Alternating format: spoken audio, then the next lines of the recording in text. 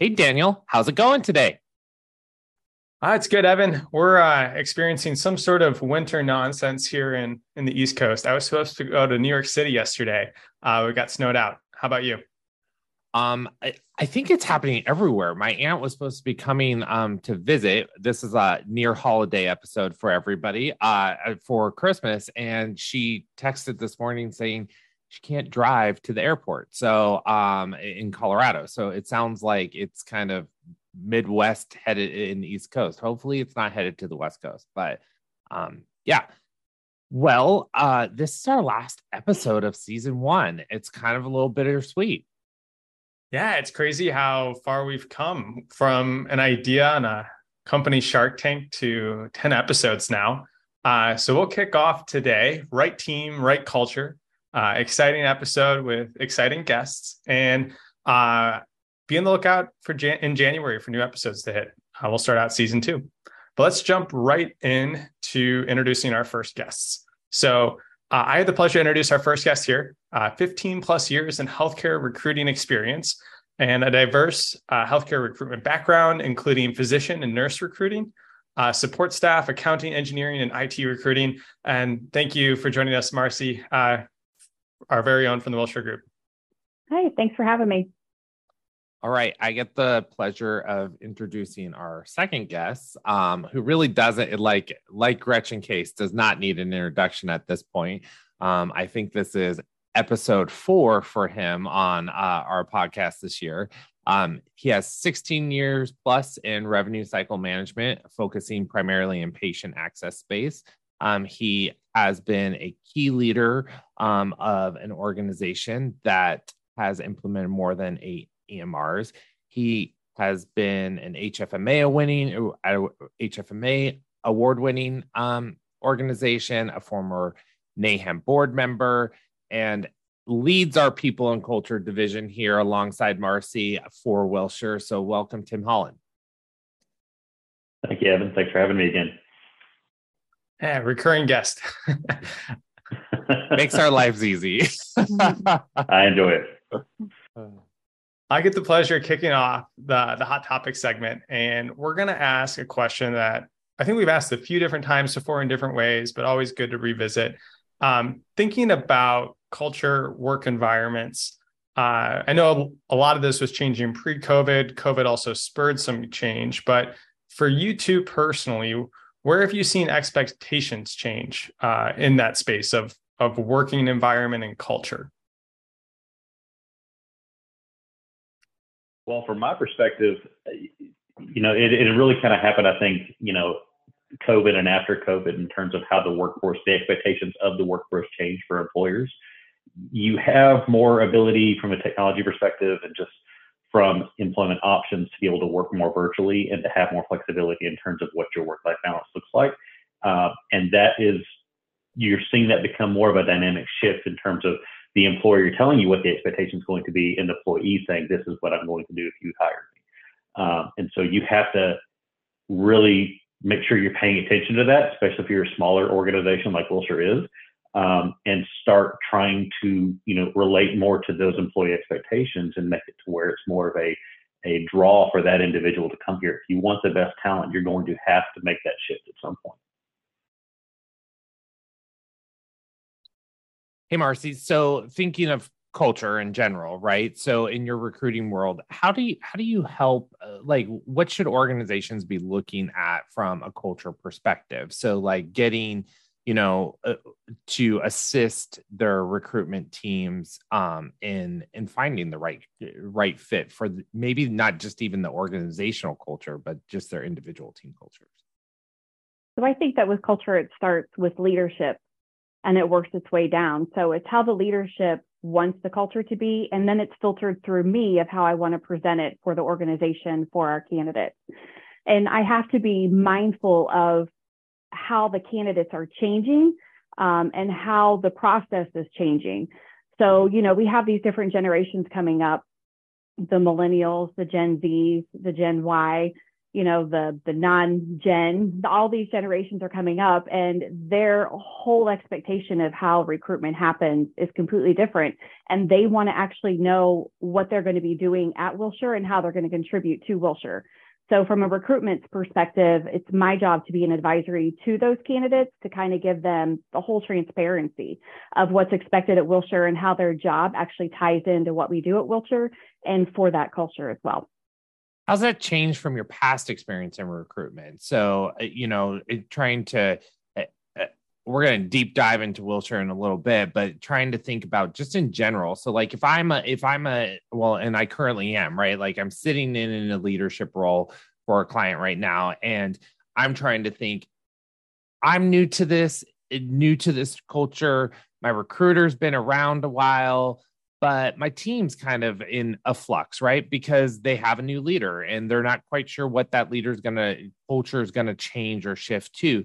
So how can other healthcare recruiters, and then what do like revenue cycle and IT leaders really need to take into consideration for what makes a good culture, or what people are out there, and what are you seeing from candidates, around culture? Because I know a lot of our candidates are coming from organizations or coming from other consulting firms, but it's primarily from organizations. So just trying to think of like what's leading them, or what are you seeing them sharing that's leading them to start looking?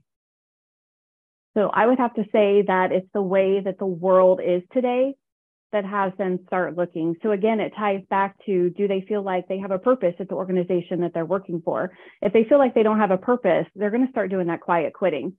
And they're going to start looking at other organizations where they can go to where they could possibly fit in. Technology drives a lot of it as well. So if you're working for an organization that's not technology driven, that candidate or that employee is going to feel like they're falling behind.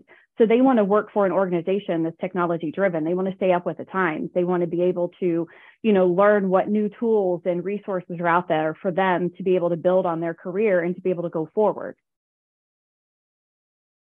Hey, Tim, as a former leader and you're working side by side with clients right now, what are you seeing that your clients are dealing with in regards to, that cultural fit, finding that right person for it? I know we're also having to fill some of your clients' roles at different client roles that we're engaged with right now as well because of that. So I would say that in a lot of ways, it's a lot more difficult to not only find the right fit, but to also retain that particular individual long term.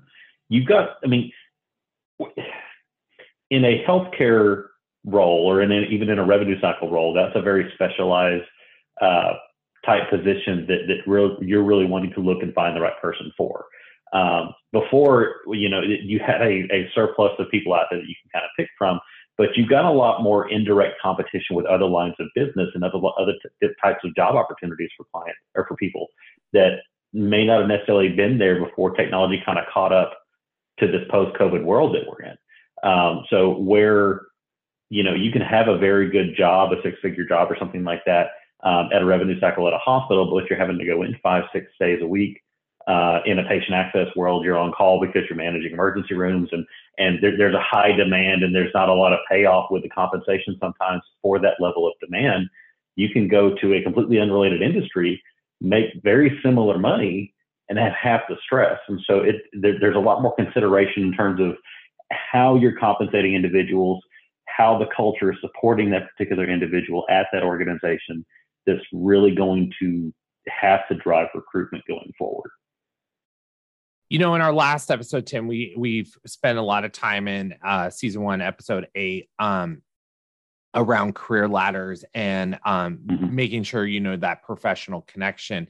Do you think organizations today, in thinking about it from a cultural perspective, if they don't have a career ladder established, is that going to, does that hinder or their operational, future operational growth and growth of individuals to stay within their culture, in advancement? Or do you think, and Marcie, over to you as well, like, does that help you from a recruiting standpoint, be able to share like, hey, this is what your career growth could be within an organization? in more of a broad sense, not thinking of our organization, but just kind of broadly out there? I don't think that, say if we stick on the healthcare hospital, not every department within a hospital has to have a career ladder, but the organization and the department leaders have to show the individual that they are invested in and want to see this individual grow. Be that within the department, be that within, putting them into a different department, helping to invest in that particular person's education. It can take on a number of different forms, but as long as you are able to show that level of investment and really can come to some type of agreement with that particular individual or the associates that you're managing, you'll see better retention, a more positive culture, a more positive environment where people will work in because the employees feel like they're more cared for.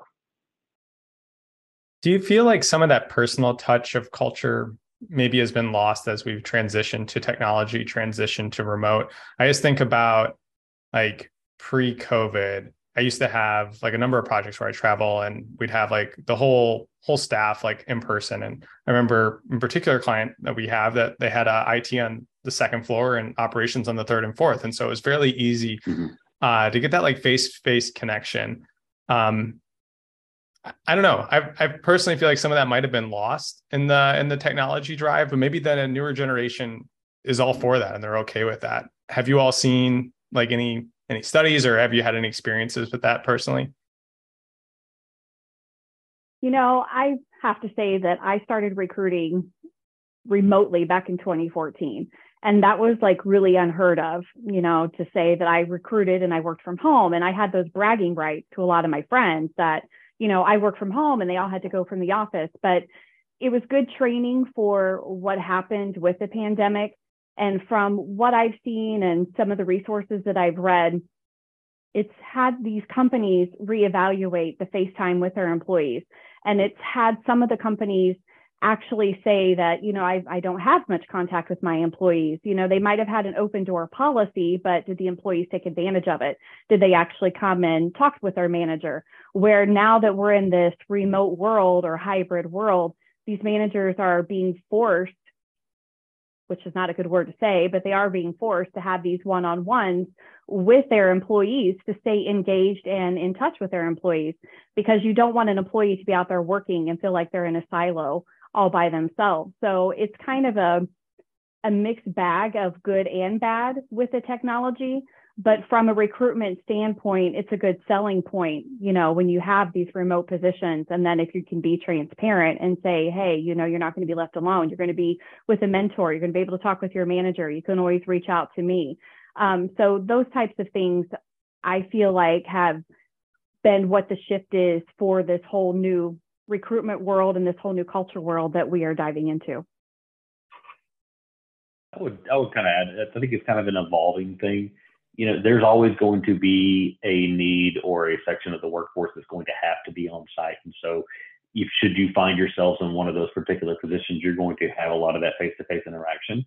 But as, employers start, reviewing what could be done virtually, is there a workforce that has an appetite to do that particular type of work virtually? And they start just evaluating what the pros and cons are of each. I think that you're going to see a bit of a mixed bag, like Marcie said, going forward in terms of just a little bit of everything. Me personally, there are things I miss from my ops days where I had a lot of face-to-face interactions. Mine was more mentorship in terms of how I would, help individuals grow and move into different positions. And then quite honestly, I still keep in touch with a number of those individuals even today. But there's another side of me that very much appreciates the virtual type of work that I do today with my client, because, I've got kids, I've got a family, and I'm able to spend more time, with them. And I get my social needs met through, not only my family, but my local community and the area I live in at large. And, it's just a matter of what you're looking for as an individual, I think. And if there's a job out there that kind of meets those needs. In some ways, I also just thinking about like the on-site, like being in person versus the remote, the culture of your workday can also look a little different. I remember back when I had to like account for like walking time or like moving between meetings, commuting as well. like those little spaces really broke up the day. And sometimes when you're remote full time, it can be a little overwhelming. It's just like back to back to back to back. Like I'm always on camera. And I've that environment sometimes can be a little stressful. And that to me has been one of the big things that I've been transitioning just in the last year or two, moving remote. It's just like trying to find time in my day to break that up, to break up the stress of just constant meetings, being on camera all the time. Maybe like turning my camera off for a meeting, or like taking like, I know Evan, you do a good job of this. Sometimes schedule like 50-minute meetings or like 45, just to give like a little break and a window there. So that's like almost cultural in a way for a workplace to say like, we're going to recognize that people maybe need a little bit of time during the day for them, for themselves, in between meetings. Yeah. I'll give a little bit of praise to, go ahead, Evan. I'm sorry. No, go ahead. I'll give a little bit of praise to my current client. They just sent out a email with new meeting guidelines and expectations for the new year, where you're not allowed to schedule meetings over the lunch hour. There are no meetings to be scheduled on the last day of the month, or the 3rd through the 5th of the following month, because of things that they have to do in terms of end-of-month processing and things like that. But they actually build in times throughout the day and the month that are meant for other types of work items and opportunities and things. And then, Daniel, to the other side of that is, I think that the employee needs to, kind of take control of that a little bit too, where you can. So I purposely build blocks into my day. I mean, they're little 15, 30-minute blocks here and there where, I don't show as available, and that's on purpose, because that allows me to stand up and just, walk outside of the office in my house and actually go pour myself another cup of coffee, or, just break away and decompress for a second. So I think both sides of the coin need to really, work on that a little bit. Yeah. I mean, I know in my past organizations, we attempted to do the same. No meeting Fridays, no, IT's not available over the lunch hour and all of that. And it's great in theory. I'll be honest, it's great in theory. But it's really hard to execute. And it's even harder to execute, I think, when you're an operational leader trying to partner with a shared service leader and saying, hey, I have a patient complaint. I have to register this patient. I need to move this meeting. I have to do that. So I really think, like, in that regard, it really kind of lends towards to say, okay, how do you as a culture say these are our founding principles, but these are the things that allow for that flexibility? Because some staff members will take that to the extreme. No, I am not available to meet ever over lunch. And I'm like, I'm sorry. We have an emergency. We have a this, we have a that. So making sure that those boundaries and guidelines are also met with that. Daniel shared like a 50-minute meeting versus a 60-minute meeting and types of that. That's something that I learned early on in my career of like, hey, you need a bio break. You need time to transition between meetings and things of that nature. And even with my current client, I think that they're kind of shocked because they're like, oh, I scheduled a 30-minute meeting. And I was like, I only asked for 25. And can you split it in either way? Or it's, a 45-minute meeting versus an hour meeting. And not having, I mean, my first meeting was like 2 hours long. And I'm like, I know, just tell me the reds and what's our action plan and what do you need from me to support you. I don't need, I can read a PowerPoint. I can read, a slide. I can read all these reports on my own time, that type of deal. So I think it's changing that expectation of culture and going from there. So I have one more question. So because we are nearing our first break and I want to help tee us up for our future segment. So Marcie, can you share what type of culture do you enjoy and how has that how has the culture impacted your changes over time? Because, we get a geek out about revenue cycle and IT a lot. We don't get to really geek out about like individuals and what's really driven them to be able to like find that next career path and that next professional home. I'll have to say that like for recruitment, for me, I'm a competitive person, but I'm not a competitive person, if that makes sense. So I need a culture where I'm allowed to be autonomous, where I can set my own schedule, where I can make my own recruitment plan, where I can, go through my own recruitment marketing. I don't like to be micromanaged. I don't like it when somebody says, oh yeah, that's a good idea. And then they run with it on their own. And then I don't get, any acknowledgement or credit for helping that individual, move to their next place. So in my past positions, when I first started out recruiting, doing it remote, it was my really first time to be trained on how to be disciplined.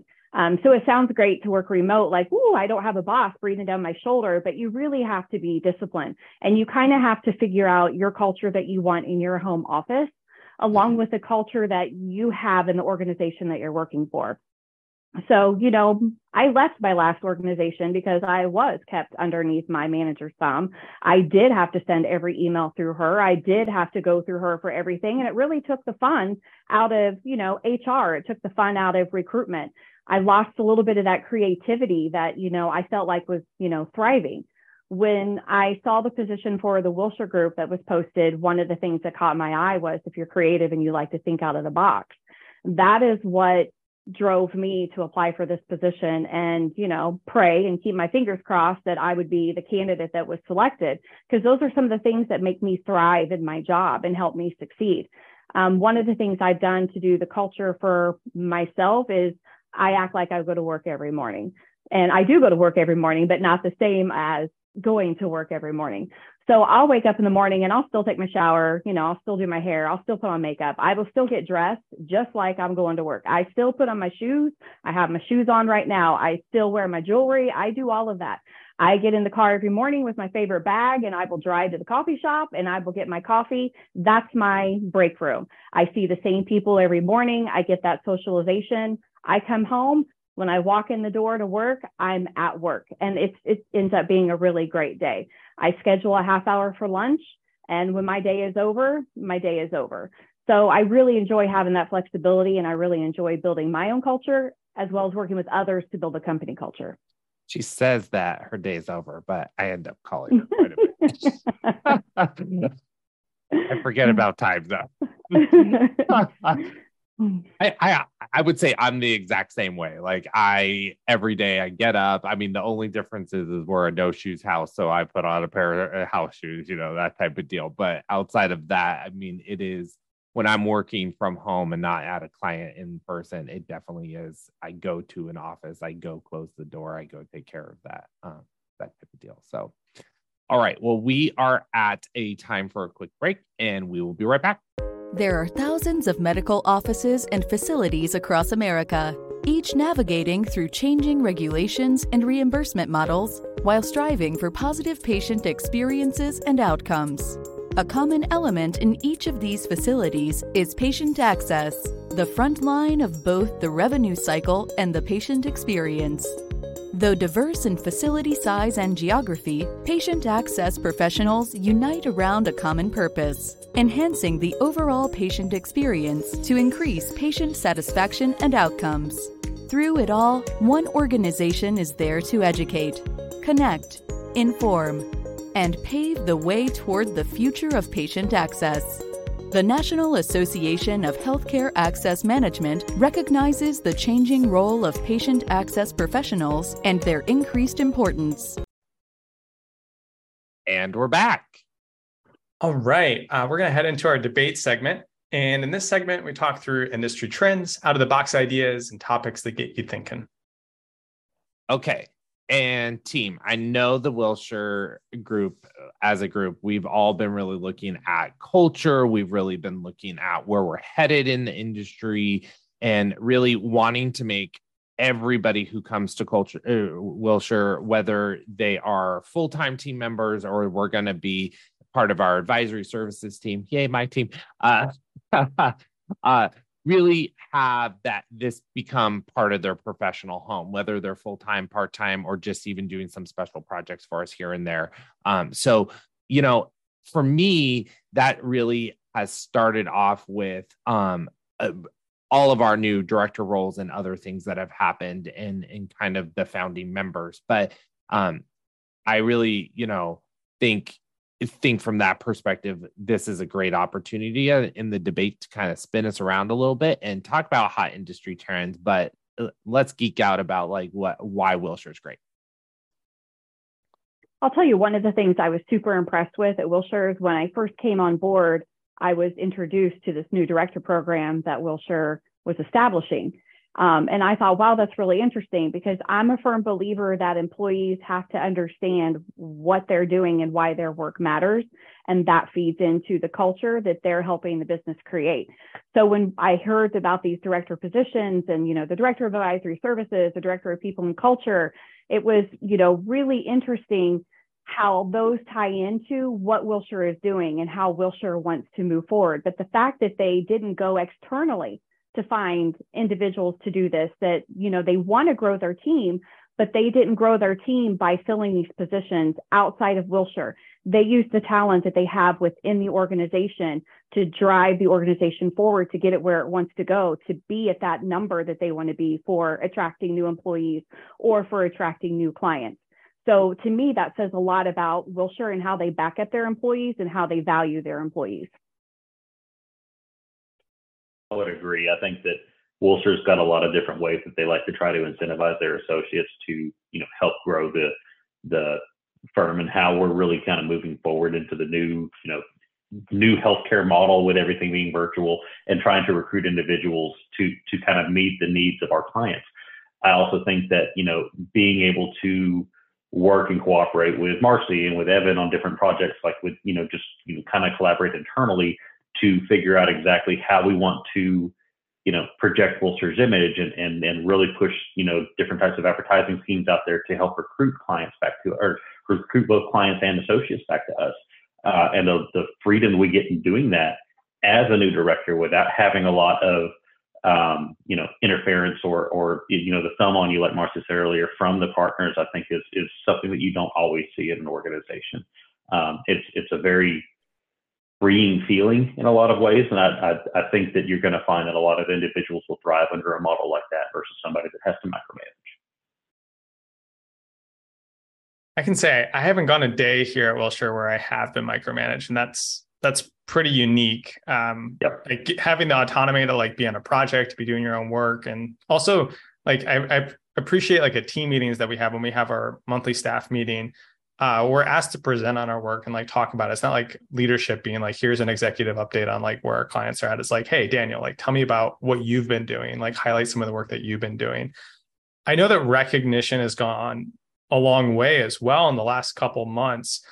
What are your all thoughts on like recognition and like highlighting the work that we've as employees done? Well, I think particularly, especially since we're all remote, we're all across the United States, it's important to recognize the employees, give a little kudos, give a little shout out. Not only does it make the employee feel good, but, it's also a plug for Wilshire as well, to say, hey, this is the employees that Wilshire has, well, we want to use them, to help us with our revenue cycle, or, hey, if this is the culture that they have, well, then we want to find out what they're doing because we want to have that culture as well. I think in the recognition. Oh, there we go again, Tim. Go for it. Your turn, sir.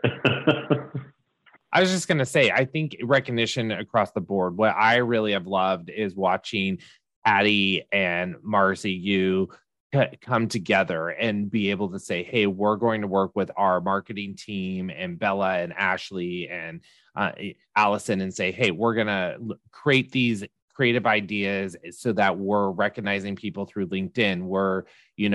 We've had more leaders being recognized nationally with awards. We're being asked to sponsor things now versus what we have in the past.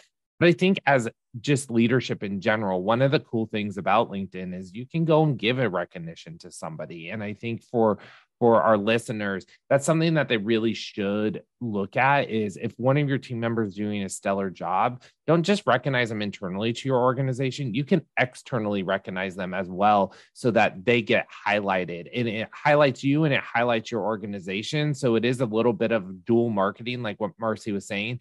but do that for them, because that's a big win. I mean, if you have a stellar employee, regardless what position they are in the organization, if they have a LinkedIn profile, recognize them out there for that stellar work that they're doing. And it goes a long way for them to get that bigger public national recognition through a platform like that. Quite literally took the words out of my mouth. A lot of organizations get very good at recognizing, their star performers internally, but you don't see a lot of national recognition through social media platforms like LinkedIn or Twitter or Facebook or whatever motive you really want to use. So that I think is a very unique thing that Wilshire does, and honestly, Wilshire does very well. I also think it helps brand us a little bit. I mean, like LinkedIn in my mind is the primary way that I connect with our community, our network, like healthcare IT as professionals. I use LinkedIn. I know there's other conferences and other groups where folks will get engaged. It's maybe a little bit more like niche, is like I'm involved in like healthcare access, or I'm involved in revenue cycle. But as like a general community, LinkedIn is where we all go. And so if you're posting like, hey, Evan's doing a great job, like I should recognize you for our podcast because you're doing a fantastic job. That is the larger community. Like we're letting, that's the place that people want to know, or where you should be recognized, because that's where people are looking at. The other thing that I'll comment on what Evan said, the Wilshire's recent investment in conference sponsorships and what we're doing, that is a direct result of the new directors coming on board and really talking with and working with the partners to, consider investing in those types of opportunities. Not only is it a benefit for the conference and to people that are going to the conference, it also is a very big benefit for Wilshire because it gets your name out there. And you're able to really start, having that personal touch, that face-to-face interaction with people at the conference. Say, you know what, I really like that guy that works for Wilshire Group. I'm going to keep his card, and if I ever have something come up, he's going to be somebody that I at least want to reach out to and pick his brain on. So just having more freedom to do those types of have those types of opportunities and make those types of investments for Wilshire, I think is going to help Wilshire grow to that next level than where they are today. Yeah, I was going to say, I think regardless of a size of an organization, you have opportunity to do internal and external recognition, and you should use all platforms that you can. And many organizations have all social media platforms: Facebook, Instagram, Twitter. I mean, I know through the podcast, Daniel and I are like looking up people's organizational handles so that we can tag them and, really get them recognized through as being a guest. I mean, all of you guys take your time out of your personal time and your personal lives to hop on here and record with us. It's not always being recorded during normal business hours. So we're grateful for that. I think on the flip side of that, regardless of your size of organization, we usually don't take that into consideration about how people do things, but Wilshire does some crazy things that I think do stand us out against some of the bigger organizations out there from a consulting perspective, but also just from our culture in general. So Marcie, you've really helped with a lot of this work that we've been doing with Tim. You and Tim have been doing in developing a new culture. And really, you're the first face of the organization that they see outside of when they go to Teams and they see my dropped ice cream cone face. But if you don't know what I'm talking about, go out to the Wilshire website and check it out. But what are some of the things that you really think that organizations, regardless of their size, but unique to us, maybe could adopt that are your best practices that you've implemented in developing like that first touch point with somebody as they're looking at, is Wilshire their new professional home or not? Well, the first and foremost is, I can't say this enough, communication and being completely transparent. I mean, when I am recruiting for candidates, when I send them a cold call email, it's something that's enticing to them. It's friendly, it's open, it's approachable, which, the candidate will reach out. If it's not a position that they're interested in, I will get a referral out of it, or they'll send me, to, hey, check this out, possibly, over here, you might be able to find a candidate. Or sometimes I hear of new platforms that, individuals are using, hey, try this platform. but definitely being that communicative, transparent, and then keeping engaged. It's very important when you talk to a candidate, regardless of the size of your organization, you have to stay engaged. If you're a recruitment department of 1, or if you've got a recruitment department of 20, everybody in that department should be keeping your candidates engaged, and there should be follow-up and there should be communication. There's no reason why someone should be ghosted if you're organized, and if you have a good structure and a good process. There should be nobody that's left behind. Everybody should be able to find out, hey, I'm not the right fit for this position, or they're going to keep me in mind for another position, or this is the reason why I wasn't selected.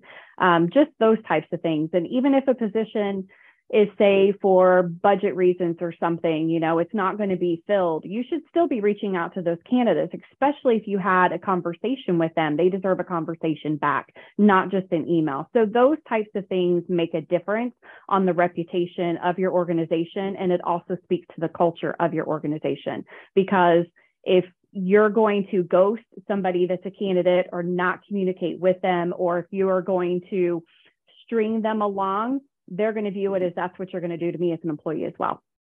Yeah, I think that's one thing that you have taught Tim and I and ingrained in us when we are doing, for listeners, how it works is Marcie interviews everybody. Then they come to Tim and I after we've reviewed their candidacy and said, yep, okay, we feel like we should move forward with interviewing them, see if they're the right cultural fit from Tim's perspective. And then I'm looking really at the, talent and that component, saying, do you have the right skill sets for our different positions or our client needs? And what we really realized early on in our first interviews is Marcie would always come back and be like, hey, I need to tell them why we're not picking them, or what do they need to do better on? And it changed our mindset, I would say, right, Tim? Like now we're even like, hey, let's schedule a one-on-one where you're not right fit for us, but let's schedule a one-on-one and rework your resume. Or let's talk about where you might have growth opportunity. Or,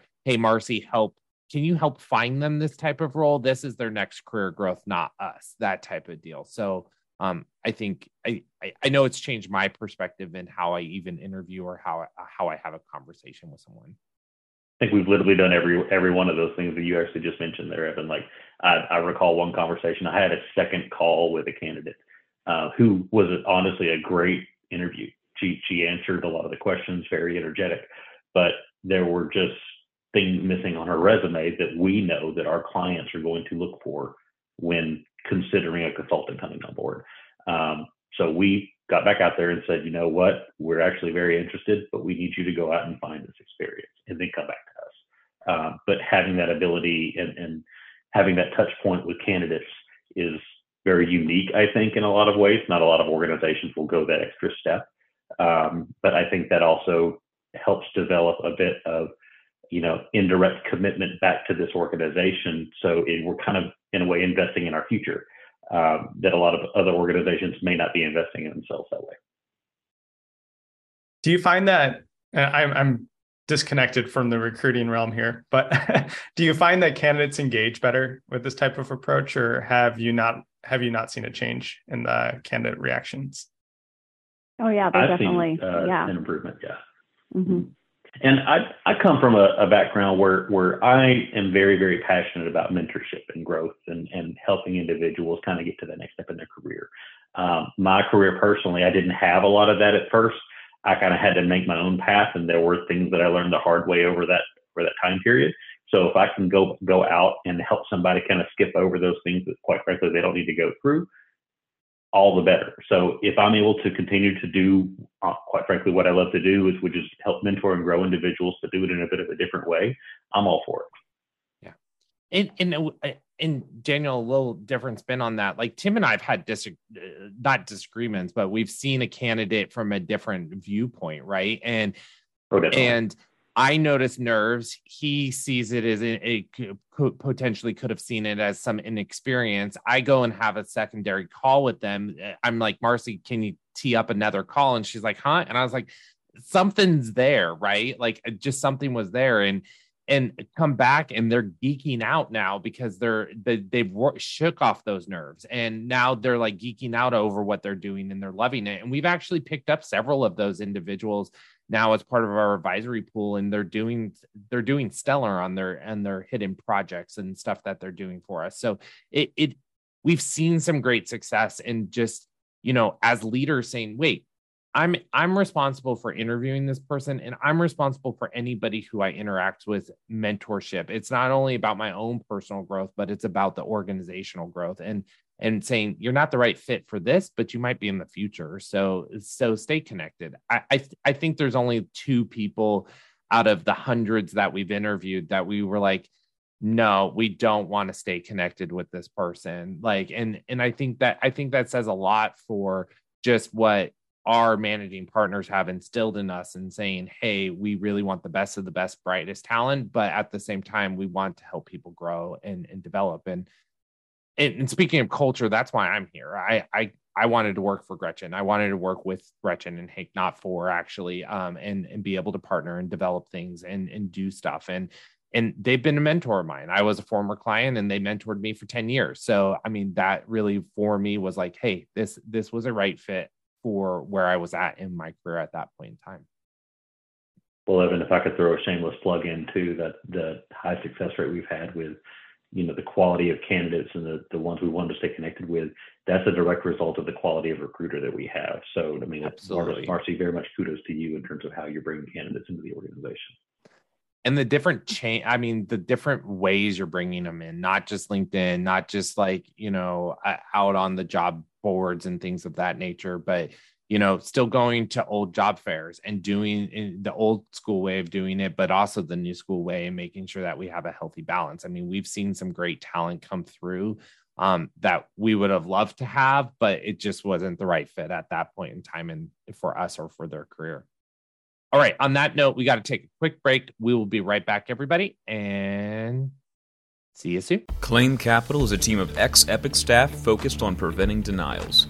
Instead of showing what was denied, which is the standard for other solutions available today, Claim Capital pinpoints why claims are denied. By training machine learning models on an organization's claim and remittance data, Claim Capital can identify the causes of denials and recommend changes in EHR build or workflows to prevent them from happening in the future. With a completely HIPAA-compliant infrastructure, no software implementations, and a zero-risk pricing structure, organizations can quickly and safely recover lost revenue. And we're back.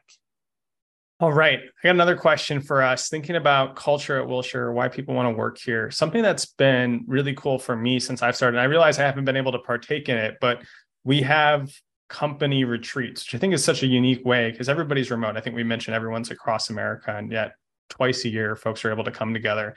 I wasn't able to go. My flight got canceled. I had a wedding. I think I have good excuses for why I wasn't there, but I did get to participate one time with Evan on our Shark Tank idea on creating a podcast. And I think it's such a cool way that the Wilshire Group gets people involved, gets people together as employees.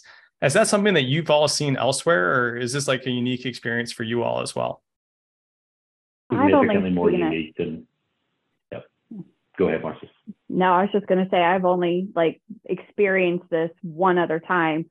And it was, when I first started working for a staffing agency, we all went remote eventually, and then we started having retreats in Chicago. So, I'm a big city lover kind of girl. So anytime I get the opportunity to go out of Indiana to a big city, I'm super excited. So when we had our last retreat with the Wilshire Group in LA, I was so happy. It was like going to the mothership. So yes, I do find it is a really unique thing that Wilshire still does that. And they plan on continuing to do that even as we grow. Yeah, I don't see a lot of other organizations, for all levels of the company. Now, given Wilshire is not a huge company, but for all levels of the company, you're able to go out twice a year, and they're willing to spend the money and the investment to get everybody together and have, again, that face-to-face interaction and satisfy somewhat of that need. We're all over the country. Marcie's in Indiana, I'm in Texas, Evan, you're in Oregon. So, I mean, we're literally all over the country. And I feel like I've made more friends and have better relationships with the people that I work with here than in pretty much any of my other positions in my entire career to date. And that's really saying something about Wilshire, especially since they're a remote organization. Yeah, I think our culture is so unique that we all text. We all have different group text chains. We share each other's phone numbers. We share life experiences with each other. I mean, I know Marcie, if I find the Chanel shoe for her, I need to send it. I mean, we've all been able to really just like collaborate. And, I think, Daniel, I think you skip them because Patty keeps wanting to do a photo shoot of the two of us for the podcast. So you just plan around that, around them. But all kidding aside, like the one unique thing I think about our retreats is everybody sees a retreat and they're like, oh, it's all business and it's all this. But part of what our culture really here has been is, yes, we're in meetings for a day and a half all day, but there's built-in time for the team to go do a large dinner, go golfing. I mean, Tim and I and Jen and Freeman and Matt all went and did golf one day, while Marcie and Patty, Elizabeth all went and hit Rodeo Drive with Carol, and then we got together, and like the dinner is not just like, hey, you're at a dinner and you're all sitting around a table. I mean, we were playing cornhole, we were doing activities, and people were moving around the table to sit next to each other. In LA, Marcie got to see some celebrities that she would never get to see elsewhere. So, I mean, it definitely is a totally different environment and culture. And even when we met in Denver, we went and did different activities outside and got to go to Matt's house, and he hosted a happy hour and that type of deal. So everybody really, it really is like a professional home. It's not, I mean, I think Tim and I talk more through chat than we do about non-work stuff than we do sometimes about work in that regard. So you are correct. it is nice to have that atmosphere. Well, I'm going to transition us. Normally it's time for our Wilshire lab actually. So, and we are nearing the end of the road. So Daniel. Yeah, so it's the last episode, and we're not going to have the questions today, but as a listener and you want to submit a question, please reach out to us at wilshirepodcast@thewilshiregroup.net for next season. We'll be happy to answer your questions there. Get excited. And if you have questions that can help sort of direct our agenda or our podcast topics, please go ahead and submit those. But just to wrap up today, thank you so much for joining. Tim, you've been a longtime sponsor, supporter, and attendee of our podcast here. And Marcie, first time, thanks for joining us. How can folks reach out to you? How do you prefer folks to connect with you, whether it's social media or otherwise? I'll start with you, Marcie. So individuals can connect with me on LinkedIn. They can also email me at m.carleton@thewilshiregroup.com. I'm not going to give out my cell phone over this, but when you email me, you'll have my cell phone and you can reach out to me that way as well. Yep. I'm also on LinkedIn. Tim Holland is how I'm listed there. And then email is t.holland@thewilshiregroup.net. All right. Well, thank you both again for coming on, and everybody, that's it for us today. We'll see you in season 2 and sometime in January. Bye-bye. If you liked today's episode, continue to join Wilshire Wednesdays. You can follow us on LinkedIn or find us on Twitter at Evan_Wilshire. Daniel can be found at Daniel_TWG. The Wilshire Group is at TWG Health. For us on Facebook at the Wilshire Group, or on our Instagram at Wilshire IT RevCast. Remember, if you prefer to watch, come check us out on YouTube at the Wilshire IT RevCast YouTube channel. If you have an inquiry, want to share your thoughts, or get additional information on a topic, email us at thewilshirepodcast@thewilshiregroup.net. The best way for you to support this podcast is to rate, review, and subscribe. We'll see you next time. Bye-bye. The Wilshire IT RevCast is hosted, produced, and engineered by Evan Martin and Daniel Bianchini. It is executive produced by Gretchen Case, Hank Smither, and Spencer Thielman. The Wilshire Group. Experience you can trust, results you can count on.